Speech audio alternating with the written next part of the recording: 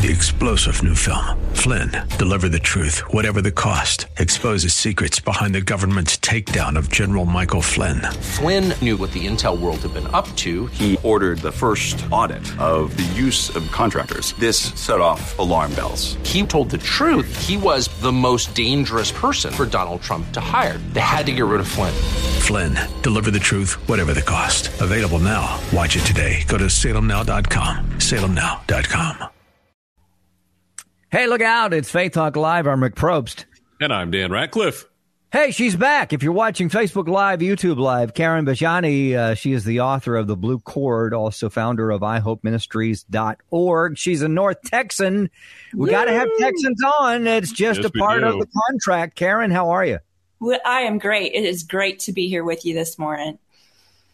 It's good to talk to you. Karen is in my hometown of Richardson, Texas. So if you would go say hi to Mom for me, because she would say that I don't call her enough and tell her hi. So if you would do that, I would appreciate it.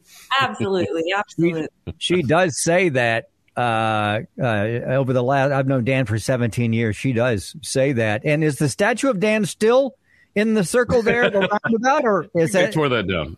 I think they tore that down. Oh, well, that's life.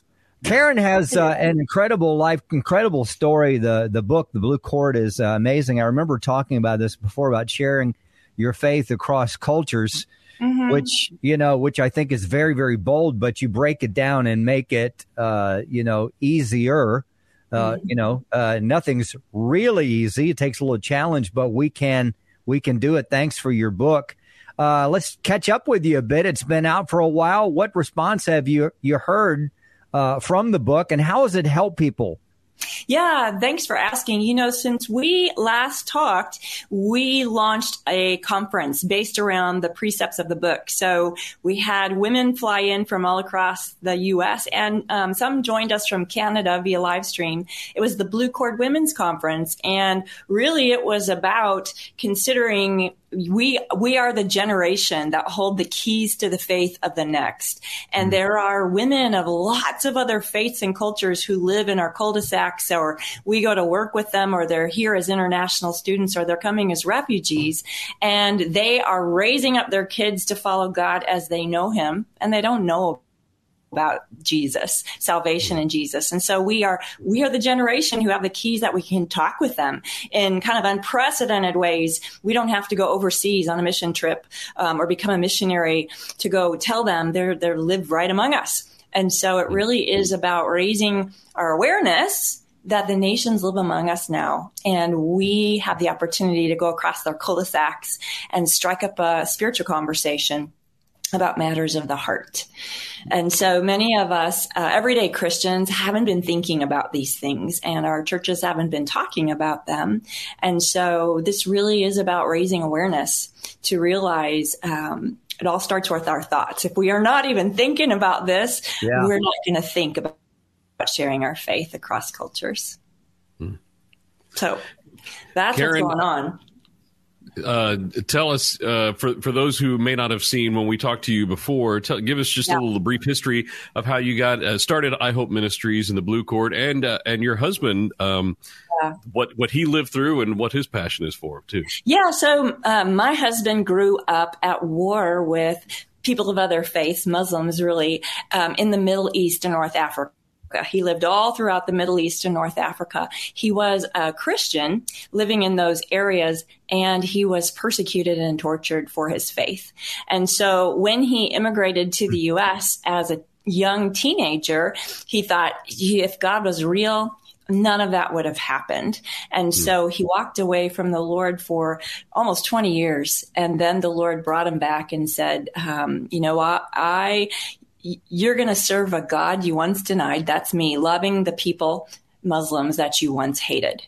Now, while my husband was growing up at war with Muslims in the Middle East and North Africa, I grew up on America's heartland in the farm fields of Missouri, and I didn't even know that Muslims existed. In fact, when I was growing up, the U.S. was 93% Christian, identified as Christian at that time. And so people of other faiths and cultures, we gave money to missionaries who went overseas to share their faith.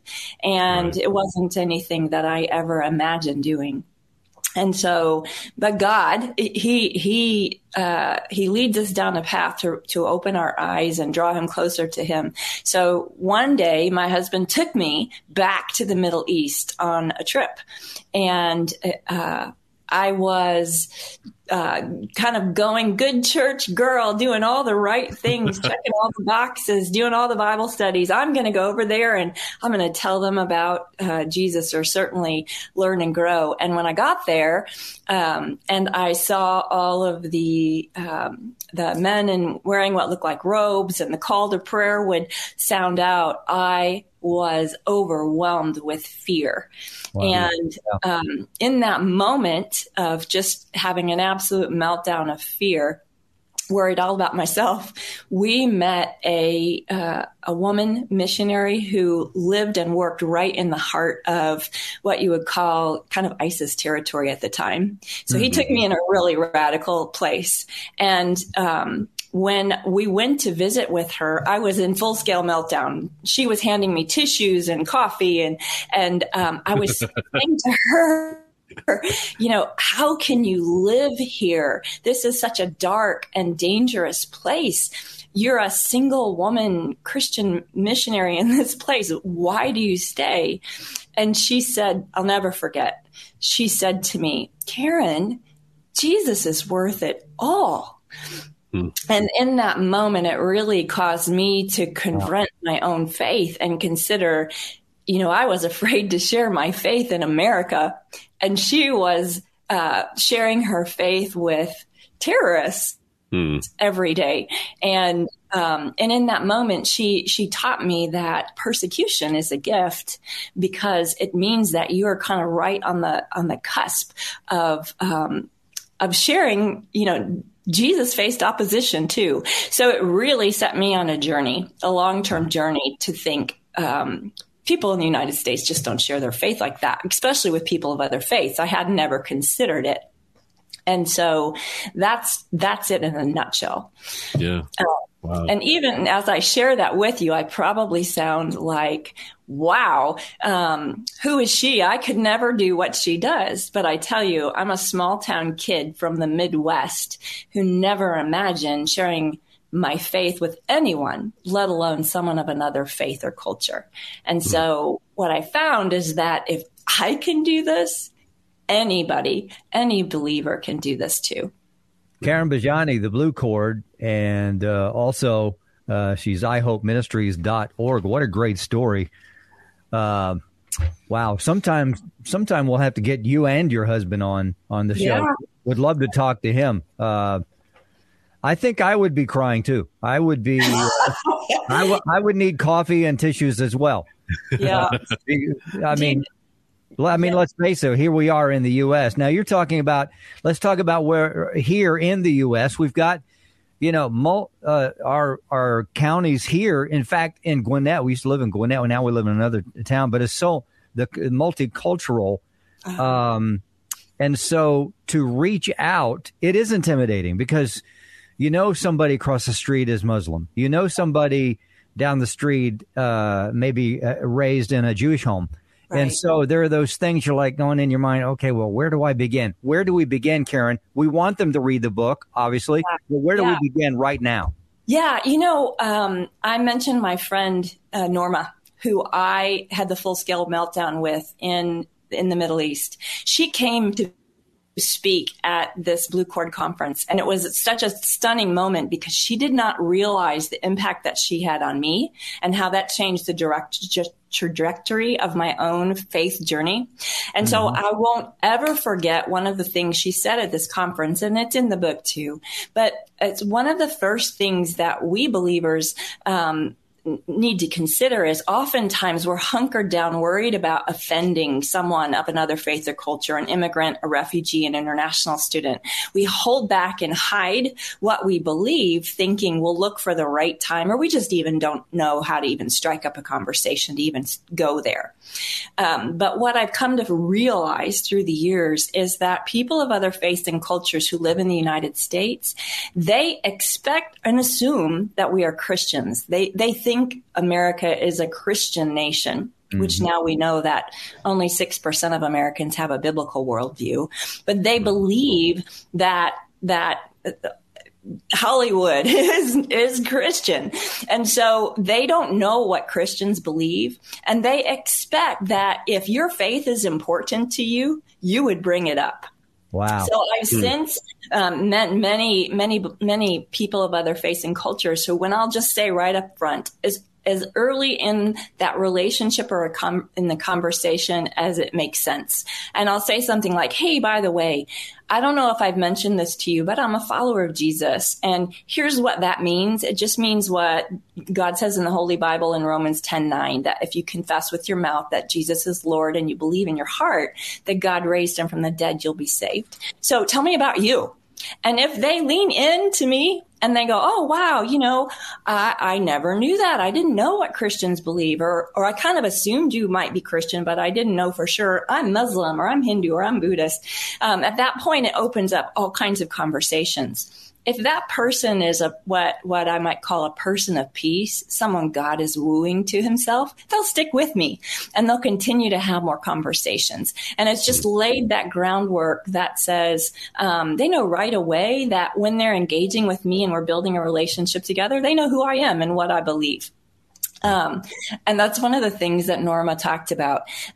Even now, she is engaging with many refugees from other faiths and cultures over in the other part of the world. And that's one of the very first things she does right away is identify herself as a Jesus follower.